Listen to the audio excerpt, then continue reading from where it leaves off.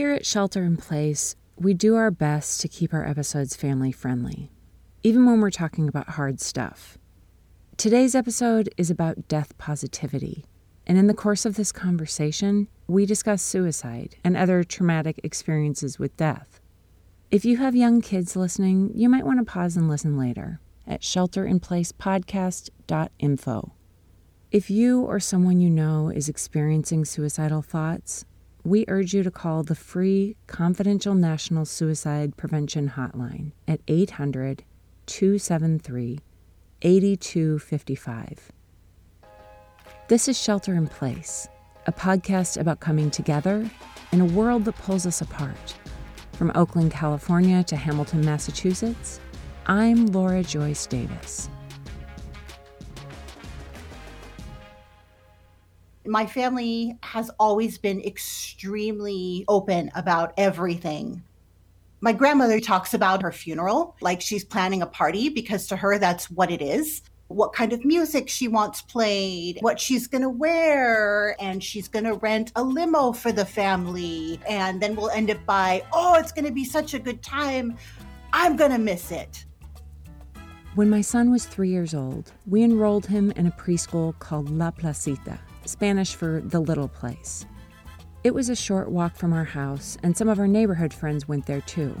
But the best thing about La Placita was that all of the teachers came from Latin America, and the instruction happened exclusively in Spanish. Even though I've pursued language learning with a certain amount of vigor, and Spanish in particular, I've never achieved that much sought-after goal of fluency. I can carry on a kindergarten-level conversation and catch snatches of words and songs, but I quickly realized just how limited my language was the first time that La Placita hosted an event for Dia de los Muertos, the Day of the Dead.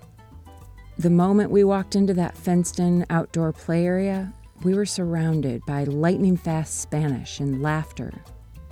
I had assumed that we were going to an awkward parent-teacher conference type of thing, but this was a full-on celebration.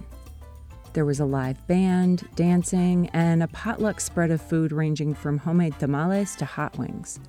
The administrator of the school, who I'd previously found to be a bit stern, was tearing up the dance floor with her salsa partner. Other teachers were wearing traditional baile folklorico dresses with colorful flowing skirts and shoes that snapped when they danced. It was the first of many such celebrations that we would come to love, almost as much as the community that invited us into them.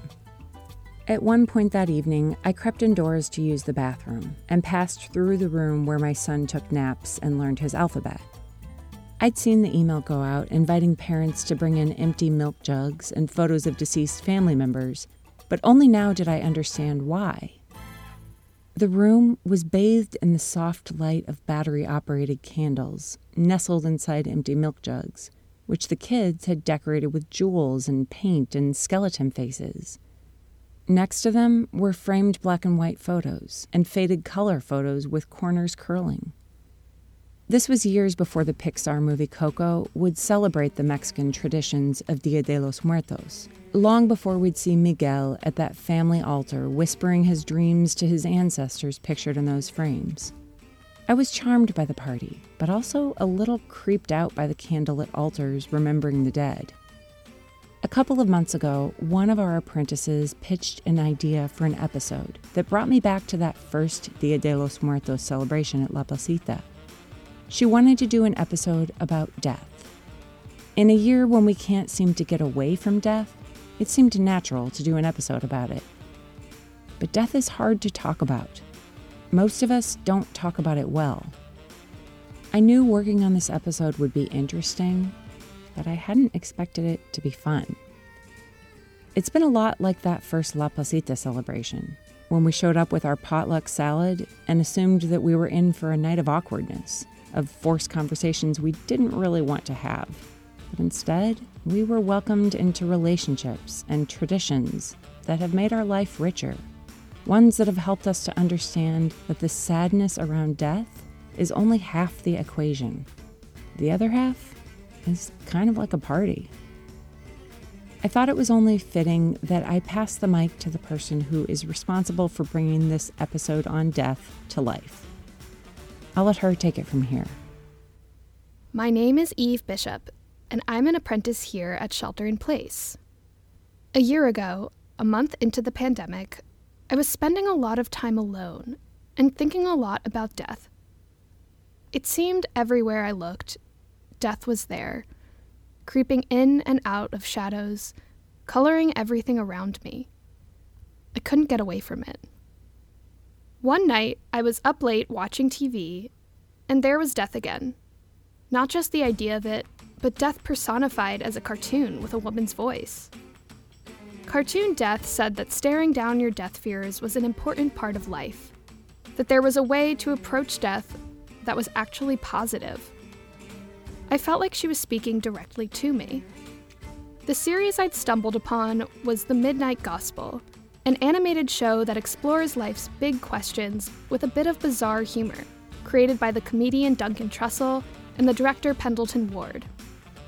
The woman who played the part of Death is a real-life mortician and best-selling author named Caitlin Doughty.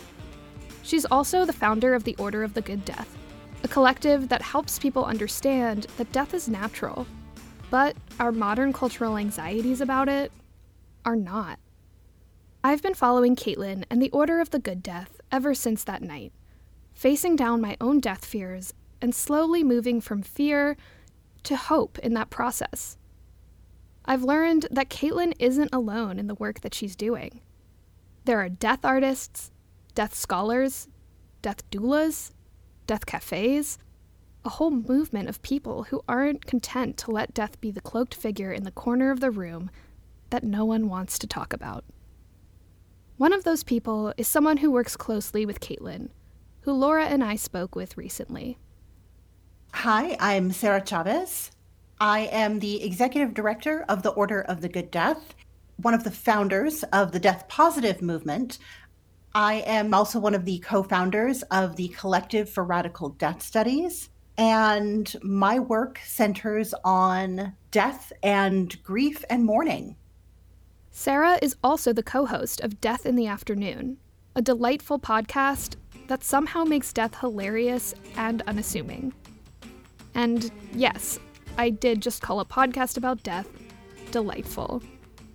Sarah's family is from Mexico, so she grew up with the Dia de los Muertos celebrations that Laura encountered at La Placita. Death was a part of daily life, something to be celebrated, a party her grandmother loved to plan for. Sarah's parents were in the entertainment industry, so her Mexican culture wasn't the only influence on her experience of death. As a child, I didn't stay at home with a caretaker or with friends. I spent the vast majority of my childhood on a movie or television set. And often that involved watching these super choreographed Hollywood deaths being recreated over and over and over again, which was a very weird and surreal experience. But also, there was a lot of openness about the idea of death. My family has always been extremely open about everything. But Sarah says that openness began to shut down when something happened on the set one day, and one of her parents witnessed actual deaths. This completely changed everything.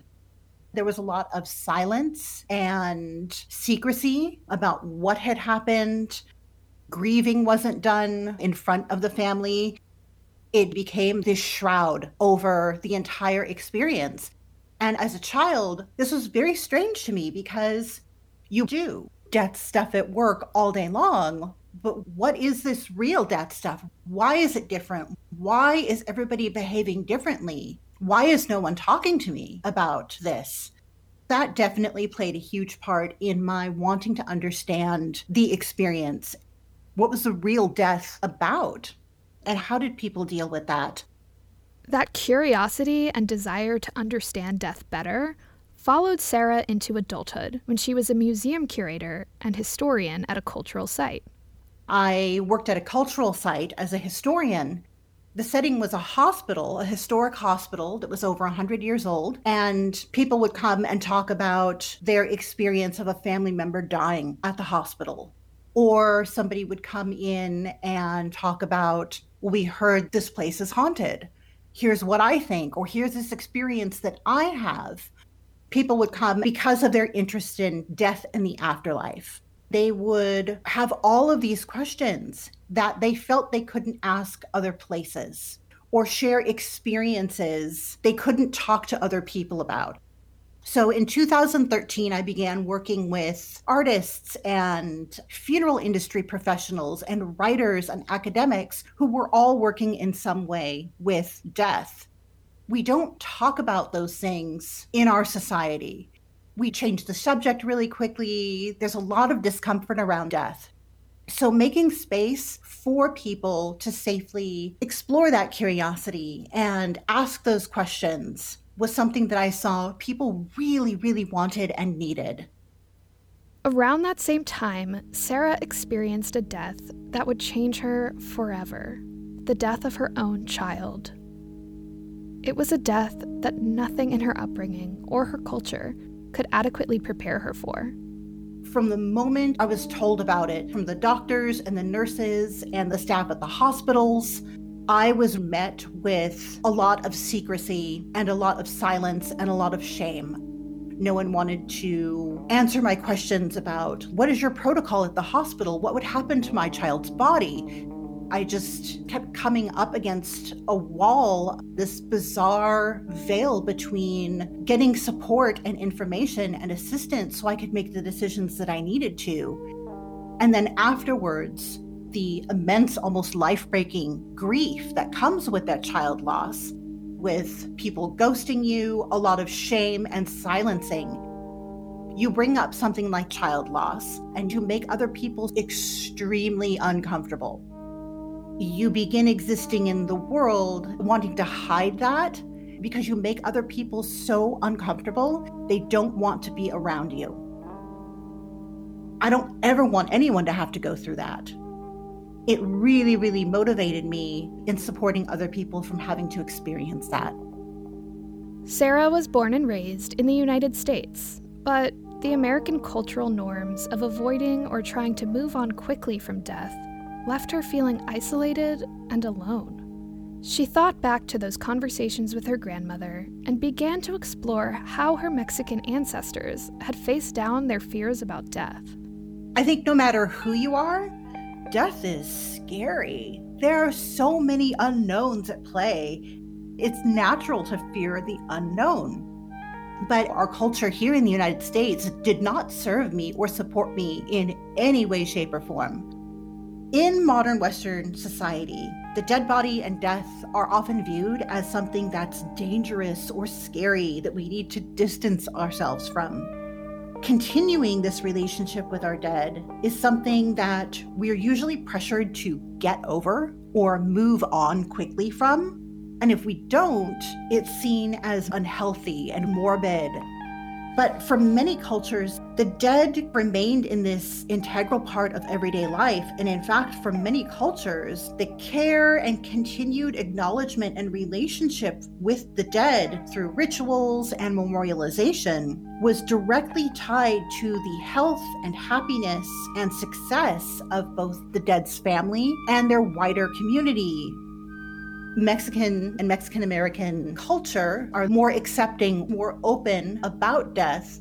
And so it was really a journey of exploration and research of how did my ancestors deal with this, and really being met with some very meaningful answers where I felt that instead of my grief being shunned, it was held and made space for and acknowledged that I wasn't alone in that pain or that experience or that grief.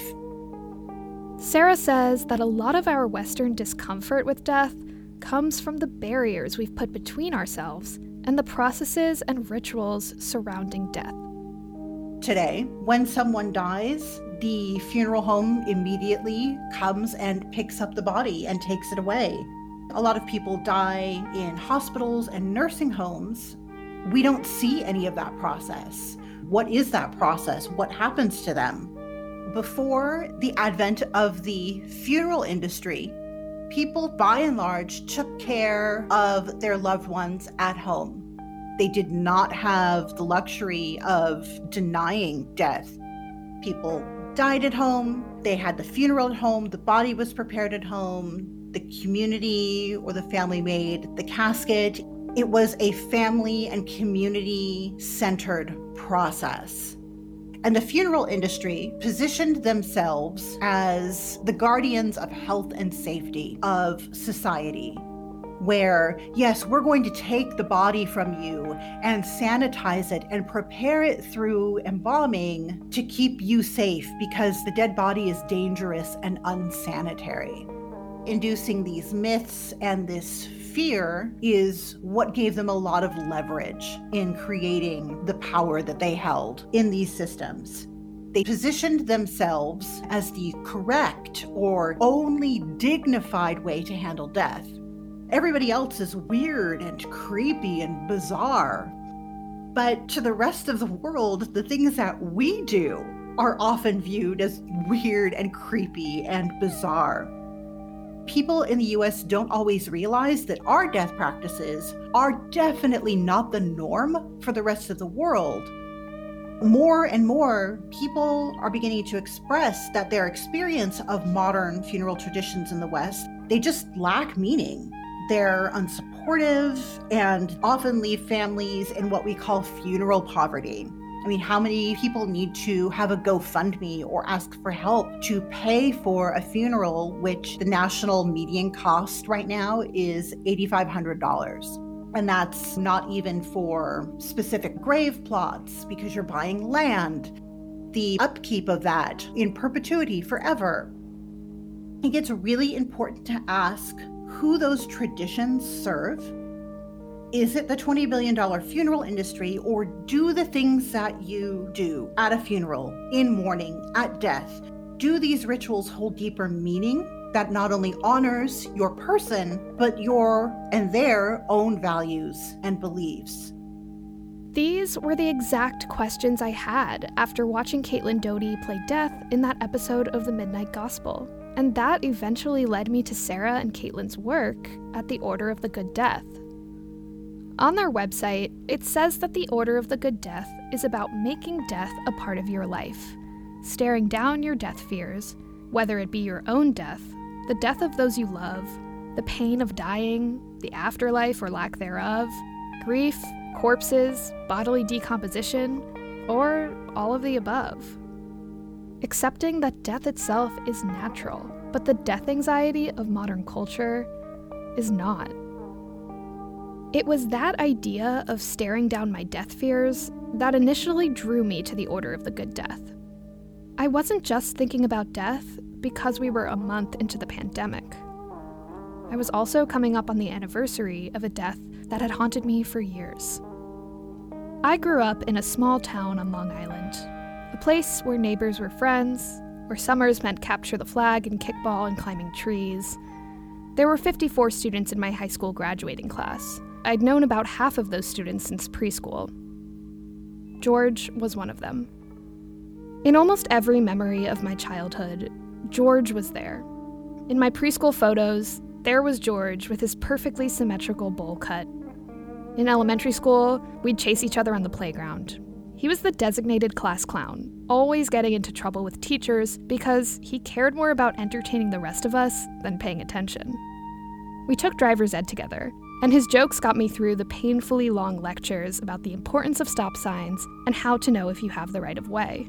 One time, George made me laugh so hard that we both got asked to leave the lecture. I remember clutching my belly and crying tears of laughter as we sat out in the hallway, not regretting a bit of it. As teenagers, we had different groups of friends and spent less time together.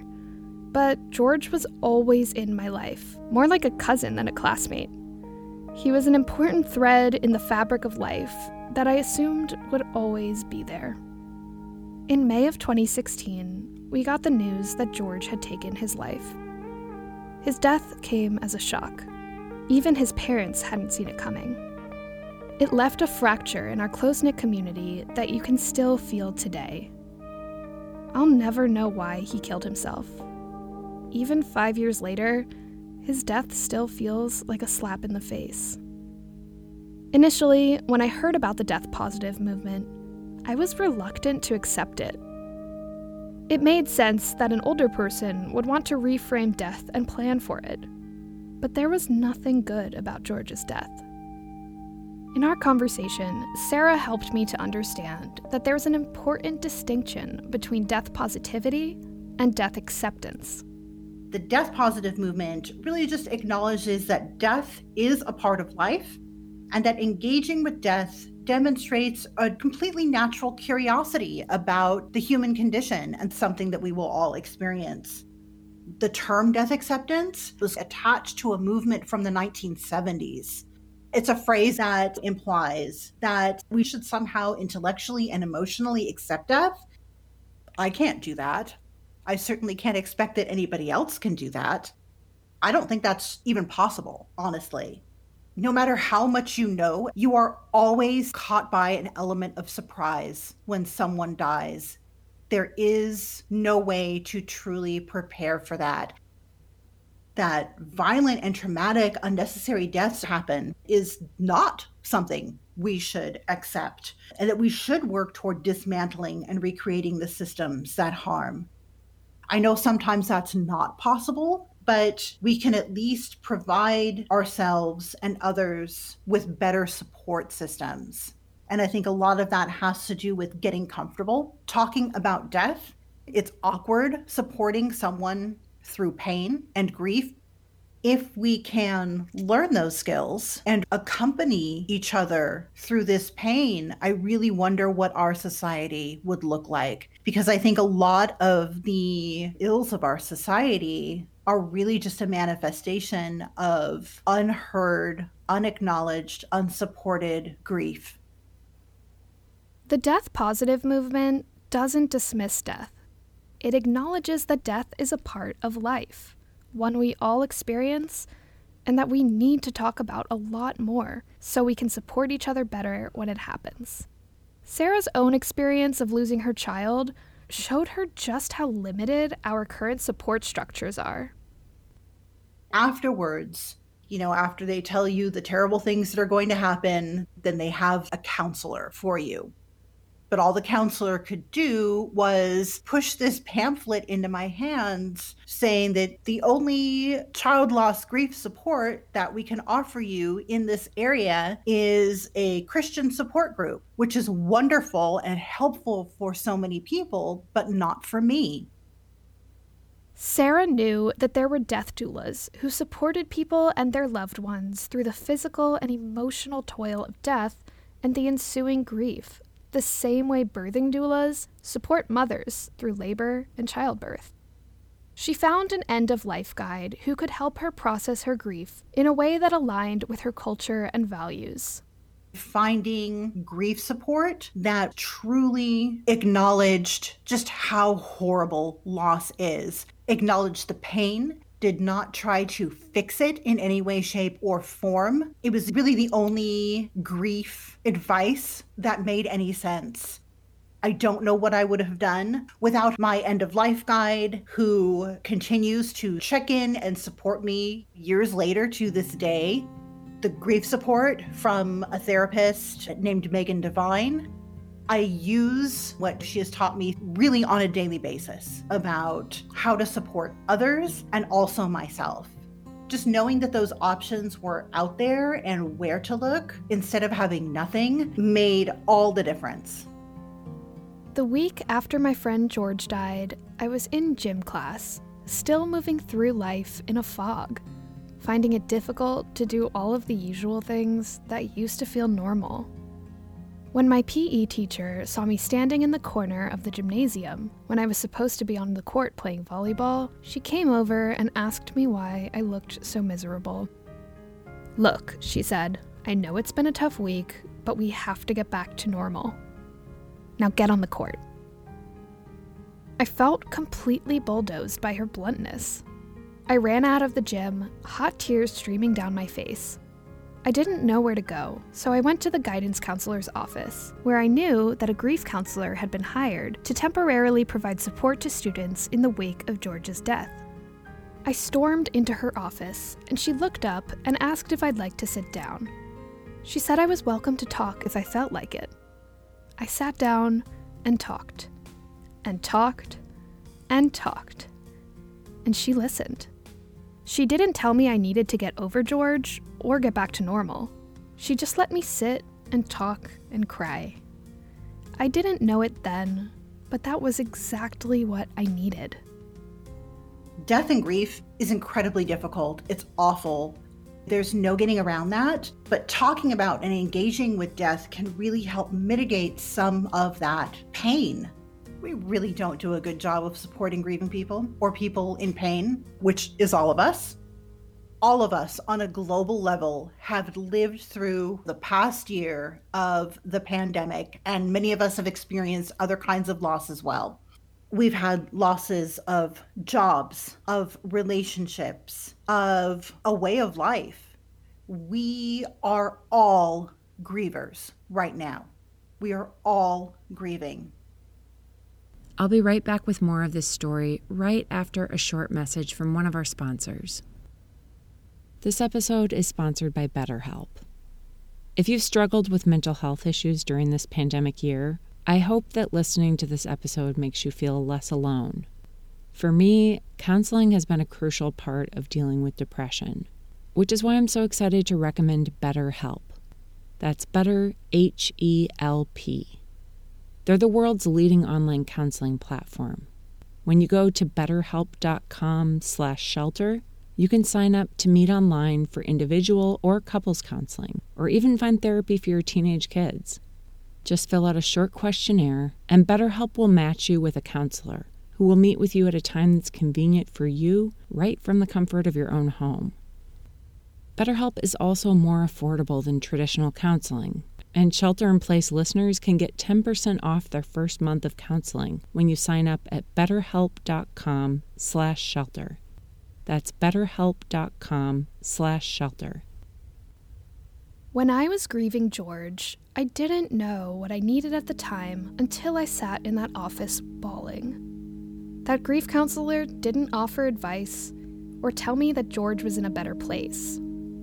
She just listened and let me know that I wasn't alone.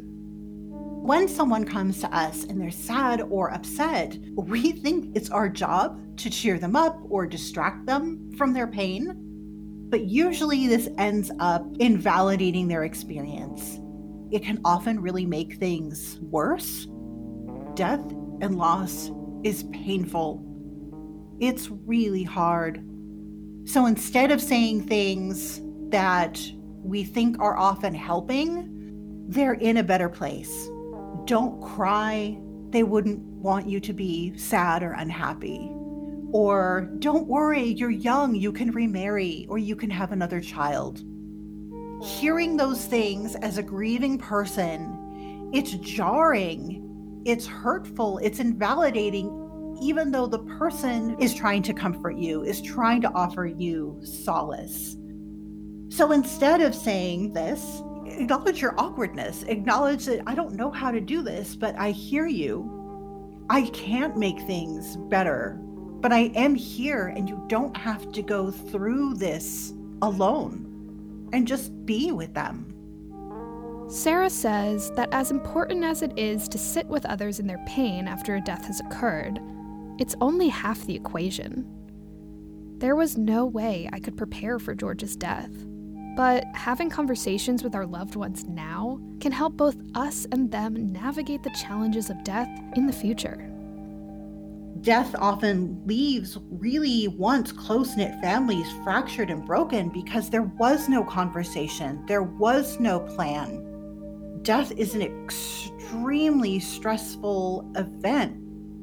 Grief leads to brain fog. We're not equipped to deal with things emotionally or logically or reasonably.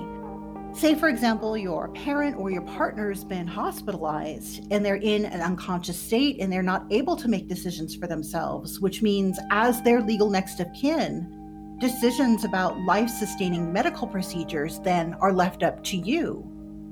What does that look like if you have nothing to go on?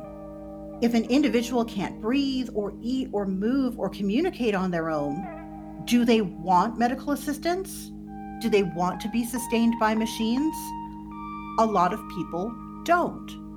A lot of people do. By having these hard discussions, you can make a decision that's based on what your parent or partner would want for themselves. But if you're kind of left unsure and guessing, this can be an incredibly agonizing position to be left in and can lead to a lot of guilt and uncertainty for the rest of your life. And it's the same with death care. I've heard so many stories from funeral directors who have had a body in their care for months just because the family couldn't agree about what mom would want.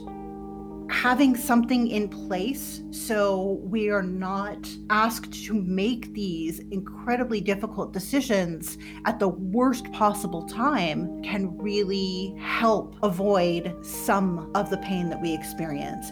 And then we can really focus on supporting our loved ones and our community and really listening to and caring for our own feelings and what we need to, instead of dealing with some bureaucratic awfulness or trying to find your partner's passwords and you can't access anything or you can't get in your bank account. We plan and we research for all these big events in our lives, like having a baby or weddings or what university we're going to or birthday parties. But we don't for death, which is an equally life-altering event. On the day of George's wake, my classmates and I lined up outside the local funeral home and waited for our turn to see the casket. As we inched closer, I could see George's body, but it didn't look like him. His skin looked plasticky and white. Why did I feel so disconnected from the body laying in front of me? And why couldn't I cry? I knew I should want to say goodbye, but I felt disgusted. And then came the shame. I felt guilty for my disgust. I left the funeral home feeling empty. I tried to get on with my life, to go to school, and pretend that everything was normal. But for weeks, that unwanted image of George's body would surface almost hourly, propelling me through that cycle of disgust and shame. Even though the experience disturbed me, I figured this was just what happened when someone died. They would be embalmed, put in a casket, and buried, or maybe cremated. It was weird, but it was all just part of the process. Only when I talked to Sarah did I realize that things could have gone differently. It's often a struggle for people to envision, well, if I don't do the 2-hour rented church and adjoining conference room, what do I do? In many, many states, you don't have to have a funeral director. You don't need to hire a funeral home. There are rights and choices that most people are not aware of. Home funerals are still an option in every state in the US. Obviously, there are limitations. You can't have a Viking funeral. That's just not practical, and the science just doesn't support it. The fire just can't get hot enough. But there is an incredible amount of freedom. There are more eco-friendly options out there. For example, not embalming. The body is typically drained and their fluids are replaced with a very toxic chemical to preserve the body. But that's completely unnecessary. You can also just put cooling packs of dry ice under the body if you're doing a home funeral.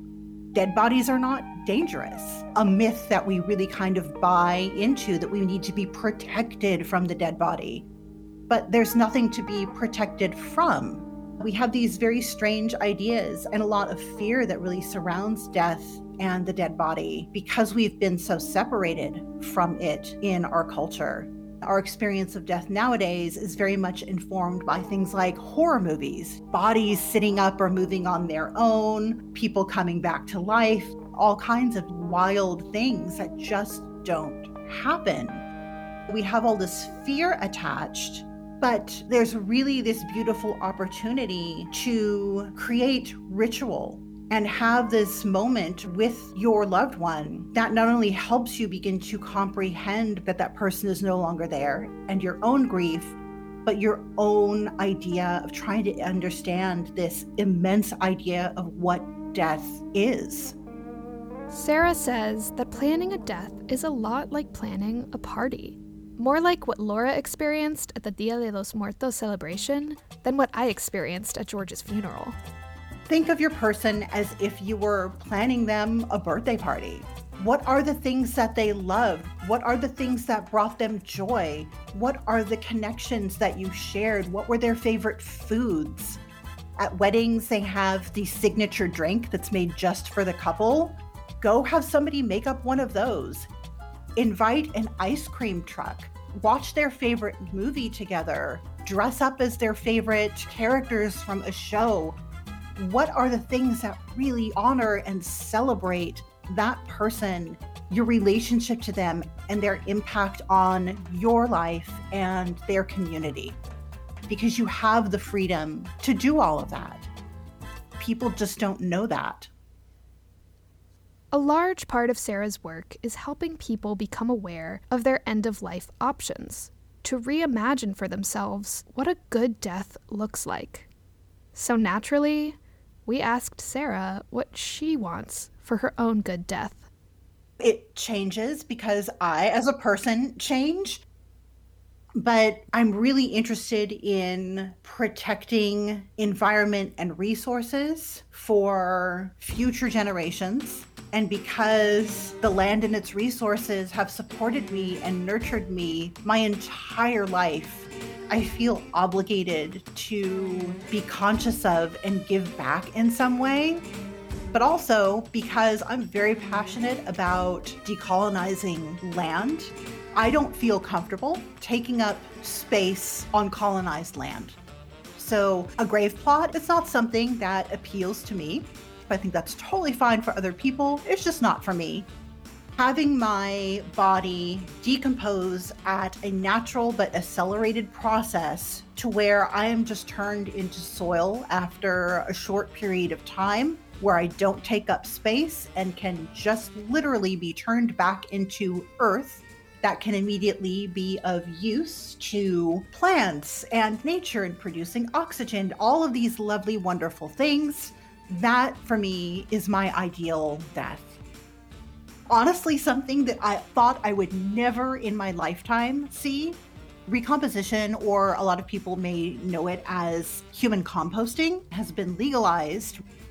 We haven't had a new choice since the 1800s. Cremation. And even cremation was like a huge struggle to get legalized and culturally accepted as well. So that's a huge thing. Any change, especially social change and big changes to systems that govern all of our lives, or in this case, deaths, they're really slow in coming. But I'm a little hopeful because there has been some progress. End-of-life care has vastly improved the last few years. It's more aligned with supporting a person's quality of life as they age instead of a focus on just extending or sustaining life. And there's a direct correlation between the death positive movement and these results. But my little conservative hope for the future of death care is that we really begin to apply the idea of mutual aid and community care to the end of life as much as possible. There are really so many amazing individuals and initiatives who have been doing this work for years. So things like death doulas who can provide support and guidance, like for me at End of Life Experience, to a point person in your community that people can go to help undocumented folks navigate the really complicated process of repatriating a body back home, to coffin makers who create some kind of donation system where for every coffin purchased, one gets donated, community-run crematories or burial spaces, volunteer programs where people can go into hospitals and make sure that BIPOC people can get the food and the spiritual support and all of the things that are really culturally meaningful to them. Sarah's work isn't just about learning to face our death fears and develop meaningful practices around death. It's also about making sure that all of us have access to a good death. A main facet of our work in the movement really has to do with making each person's idea of a good death or an end-of-life experience. But before we can even begin to ask those kinds of questions, we have to understand that death and dying isn't this one-size-fits-all experience. Contrary to what a lot of people say, we're not equal in death. Often the same inequalities that communities who have been historically marginalized in life follow them into death. We've seen this over and over again with members of the Black community who are victims of police brutality. Their characters and actions are judged. They are often blamed for their own unnecessary violent deaths. They don't have consent over their images, their legacy, or their bodies after death.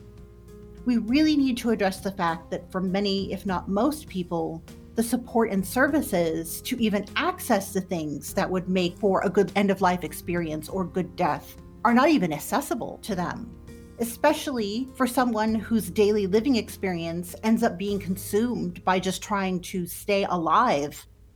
Another example is the fear that many transgender folks face in death, that their identities may completely become erased by family members, funeral homes. They may be misgendered or dead-named in their death. And then finally, women. Femicide has been recognized as a global epidemic. Women and the gendered violence that they experience.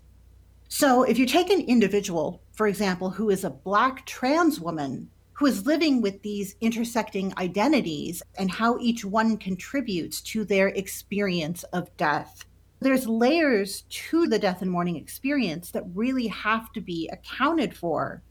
Both the laws that govern death and the quality of end-of-life care should really be accessible to all. But it should also ensure that each individual's identity and wishes are honored, regardless of their sexuality, ability, race, gender, or religion. It's important to remember that power has always belonged to people. It's really time to claim that power in not just life, but death as well. It's been 7 years since that first Dia de los Muertos, a day that I've come to love, not just at La Placita, but at the Spanish immersion public school that my 2 older kids attend. It's a party there too, with homemade pupusas and kids with painted skeleton faces. This year, my 2 older kids asked me if we could dig up some pictures of our dead relatives to honor their memory. That tradition no longer seems strange to me. It's helped me feel more connected to my own family's traditions and to create some of my own. As Sarah said, death isn't something that we can just accept or get over. It's never easy. But my vision of what a good death can be has expanded. It's made me feel less afraid and more hopeful. It's got me feeling eager to have conversations with my loved ones about death, to find out what they'd like in a good death. We'll include in our show notes some of the resources that Sarah mentioned, including links to her podcast and to the Order of the Good Death. But before we go, I want you to hear from the apprentices who worked on this episode, who have their own ideas about a good death. My name is Ilan Tekle. I live in LA and I was born in Arizona, but my family is from Eritrea. I realized recently that I've attended way more funerals than the average person. I've asked my mom why, and she just shrugged and said, "You've known a lot of people who've died." When someone from Eritrea, Ethiopia dies, the entire community immediately descends on the house of the family who's lost a loved one. Even if you don't know the person, you come to their house, sit with the family, and help them feel less alone in their grieving. There are no boundaries in our culture, so you don't have to ask people to be there for you. They're already there from day one. The community takes care of the bills, funeral costs, cooking, and cleaning. The idea is that these people are already suffering, and we don't want them to suffer anymore having to think about money or funeral planning. People will even move into your home to take care of you. And at our funerals, there are professional criers to encourage people who are holding in their grief to cry and release their pain. 40 days after a death, you go to the church for a ceremony, eat, and the family thanks you for supporting them during this difficult time. And after that, the family can start their life. I don't know yet what my own good death would look like. I've definitely thought about it. But I've realized in working on this episode that what's more important to me than where I'm buried or what kind of funeral I have is that my community is a part of that process, because it means that the people I love will be taken care of. And if I'm the one who's grieving, I won't have to do it alone.